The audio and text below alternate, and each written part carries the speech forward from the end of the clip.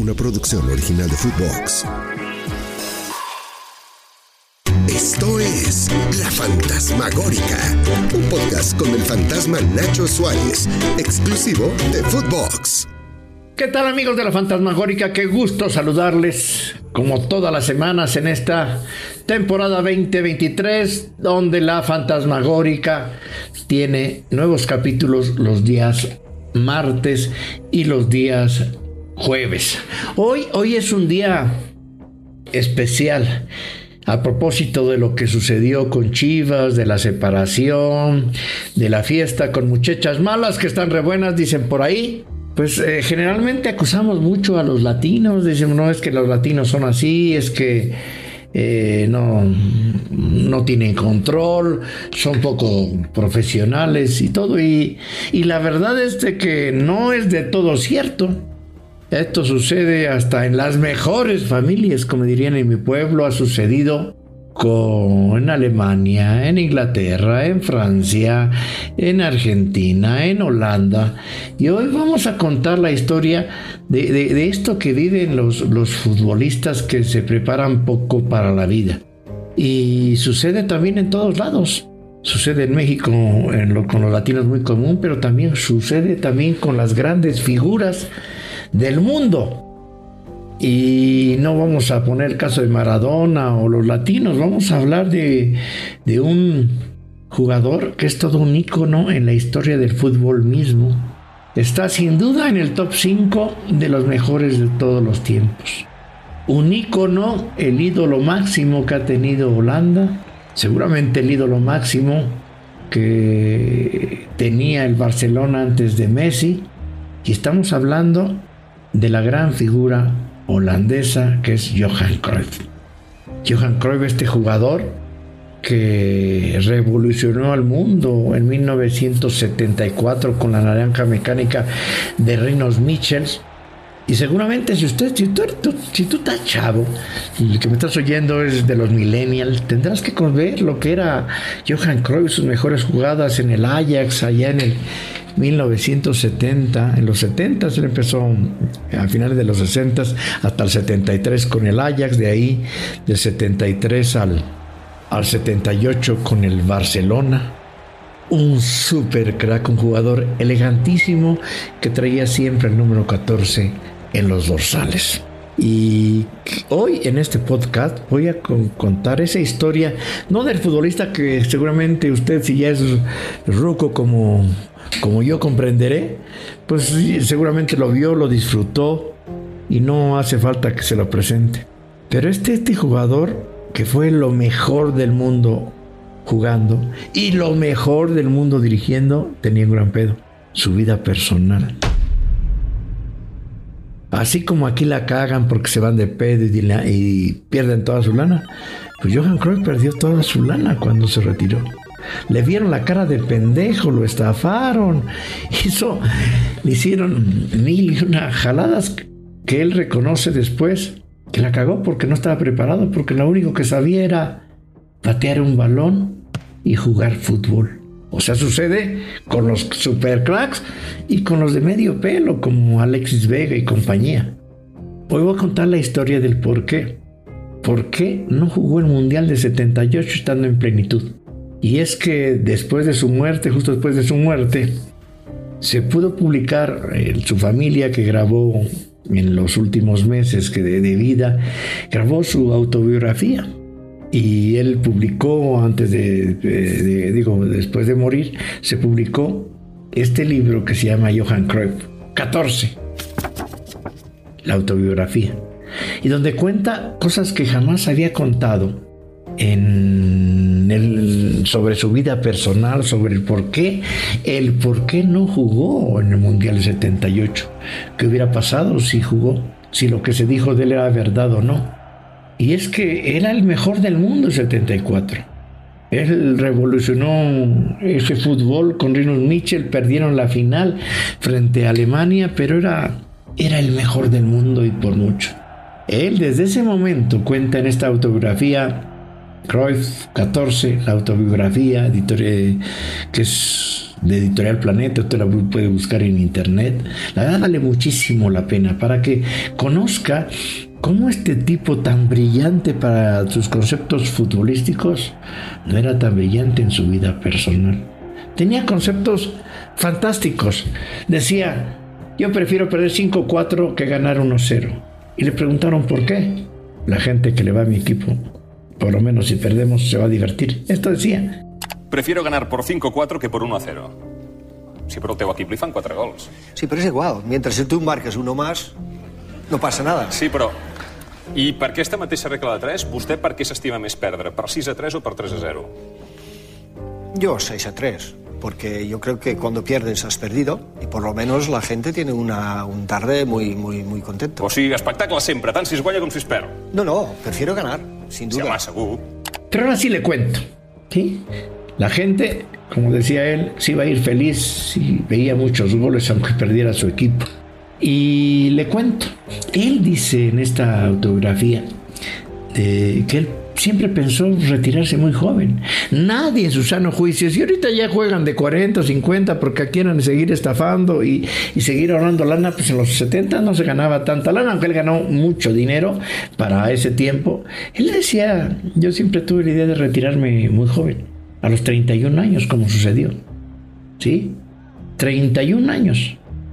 Y ya lo había pensado, dijo, no, en el 78 me voy a retirar, en el Mundial del 78.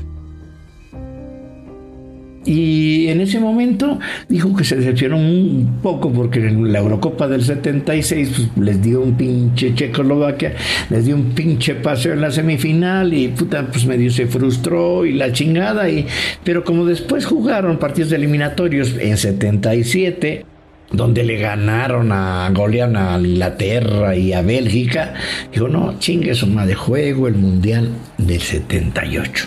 Digo, sí, voy al 78. Todo estaba planeado para que jugara el Mundial del 78. Pero llegó septiembre. El caso concreto, el 17 de septiembre de 1977. Faltaban menos de un año para que se jugara el Mundial de Argentina. Ahí cambió todo, quizá la historia del Mundial. Quizá si no hubiera llegado ese 17 de septiembre, el campeón del mundo hubiera sido Holanda con este hombre. Dice que en aquel momento él estaba en su edificio de apartamentos en Barcelona. No tenía servidumbre, no eran como ahora las supercasas de Ronaldo, de Messi, la chingada que tienen guardaespaldas, guarros y todo. No, llegaron a su departamento, tocaron el timbre, abre la puerta y lo primero, un cabrón con una pinche pistola apuntándole en la cabeza. ¡Órale, cabrón! ¡Tírate al suelo! Y ahí estaban sus hijos, estaba Dani, su esposa, Dani Koster, estaba Chantal, estaba Susila y estaba Jordi Cruyff. A todos tírense al piso y con la pistola en mano. Llevaba una cuerda y a Johan Cruyff, digo, lo trató de amarrar a la mesa. Y cuando lo estaba amarrando, tratando de amarrar a la mesa Johan Cruyff, en ese momento este pendejo del ladrón o el secuestrador deja la pistola en el piso. Y al dejarla en el piso, en ese momento, Dani, su esposa, agarra a sus hijos y se echa a correr y se sale. El secuestrador se ve sorprendido, se pendeja, va tras ellos y Johan Cruyff alcanza a agarrar la pistola, se echan a correr y se salen. Llaman a la policía y ven que en la calle había una camioneta cerrada que tenía colchonetas. La policía le dijo que se iba a tratar de un secuestro express porque así se secuestraba en aquella época. Y a raíz de ahí cambió su vida. A raíz del 17 de septiembre cambió su vida por completo, relata en este libro. Dice que los 6 meses siguientes fueron el infierno, que había vigilancia especial, que iba de viaje, cuando llevaba a los niños al colegio había guaruras atrás. Ahora ya es muy común, pero en aquel tiempo, estamos hablando de los 70, no era común. Había una pinche patrulla de policía cuando iba a entrenar, cuando salía, cuando iba a comprar. Unos agentes de la policía se quedaban en la sala del departamento. Tuvo que crear una salita ahí para que se quedaran. Era horripilante, no tenían privacidad. Y entonces fue cuando empezó a pensar, no mames, ¿cómo voy 4 semanas, 8 semanas al mundial y voy a dejar a mi familia así? No puedo dejarlas. Estaba en una psicosis. Digo, hablar ahora es muy fácil, porque no mames, ahora sí es guaruras, ahora te los llevas en pinche avión, los llevas aquí y allá. Estamos hablando de un tiempo totalmente diferente. Fue el técnico Cruyff en el 78, lo fue a ver a Barcelona para decir, oye, no puedes decir que renuncias a la selección. Y es que el Barcelona y el gobierno de Cataluña, el gobierno español, también le dijo, ¿sabes qué? No puedes decir sobre el secuestro. ¿Por qué? Porque les vas a dar ideas y van a empezar a secuestrar a muchos futbolistas. No puedes hablar del tema. Entonces él tuvo que inventar que renunciaba a la selección y que porque estaba cansado, que mentalmente estaba agotado, y no era cierto. No hablaba de este tema. Y llegó el entrenador y dijo, Johan, no puedes renunciar a la selección, estás en tu mejor momento. Tienes 30 años, es el mundial en unos meses, estamos muy bien, vas a ser campeón del mundo. No, como no había redes sociales en aquel tiempo, no había Twitter, Facebook, ni mucho menos, como lo que le hicieron a Messi. Bueno, pues aquí le mandaron cartas. Dice que le llegaban costales de cartas de aficionados holandeses, rogándole que jugara, que cambiara de opinión, que no renunciara a la selección.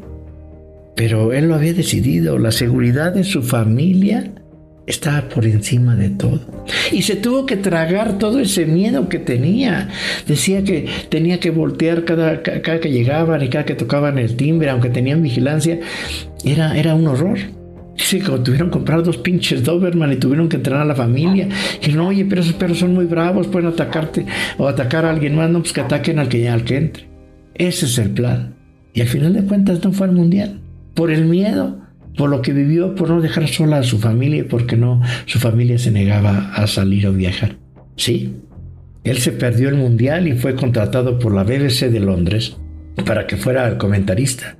Y ahí él fue el comentarista, vio y analizó el partido, donde vio cómo no le marcaron un penal el segundo tiempo, cómo estrellan un balón en el último minuto Holanda, que pudo haber sido el 2-1 y el triunfo para Holanda, y después con los goles de Kempes pierde 3-1 en los tiempos extras.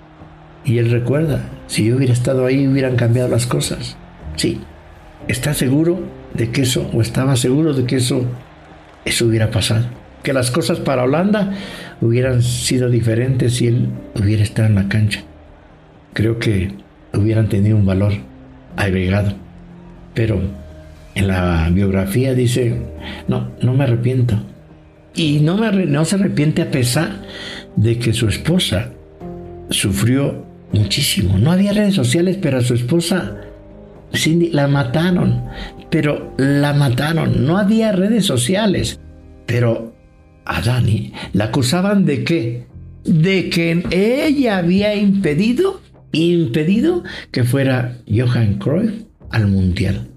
Y se inventaron muchas cosas. Dijeron que le había impedido porque en el mundial del 74, donde Holanda y Alemania llegaron a la final, los holandeses habían hecho una fiesta con viejas.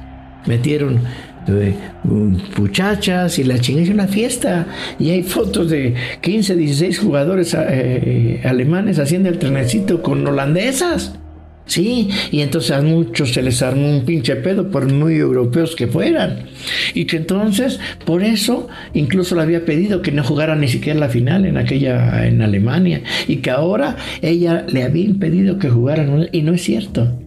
Dice que la insultaban en la calle, en el centro comercial, cuando iban a Holanda. Y no era que fue el mandilón, dijo que tuvo que hablar de eso.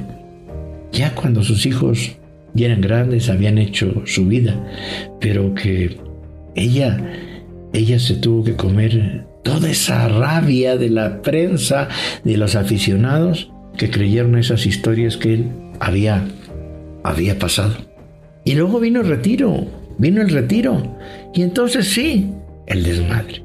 Porque dice, cuando no nos preparamos, el futbolista, cuando no se prepara para la vida y piensa que todo es patear, nos ven la cara de pendejos. Que cuando hay dinero aparecen muchas ratas. Y lo asesoraron a él.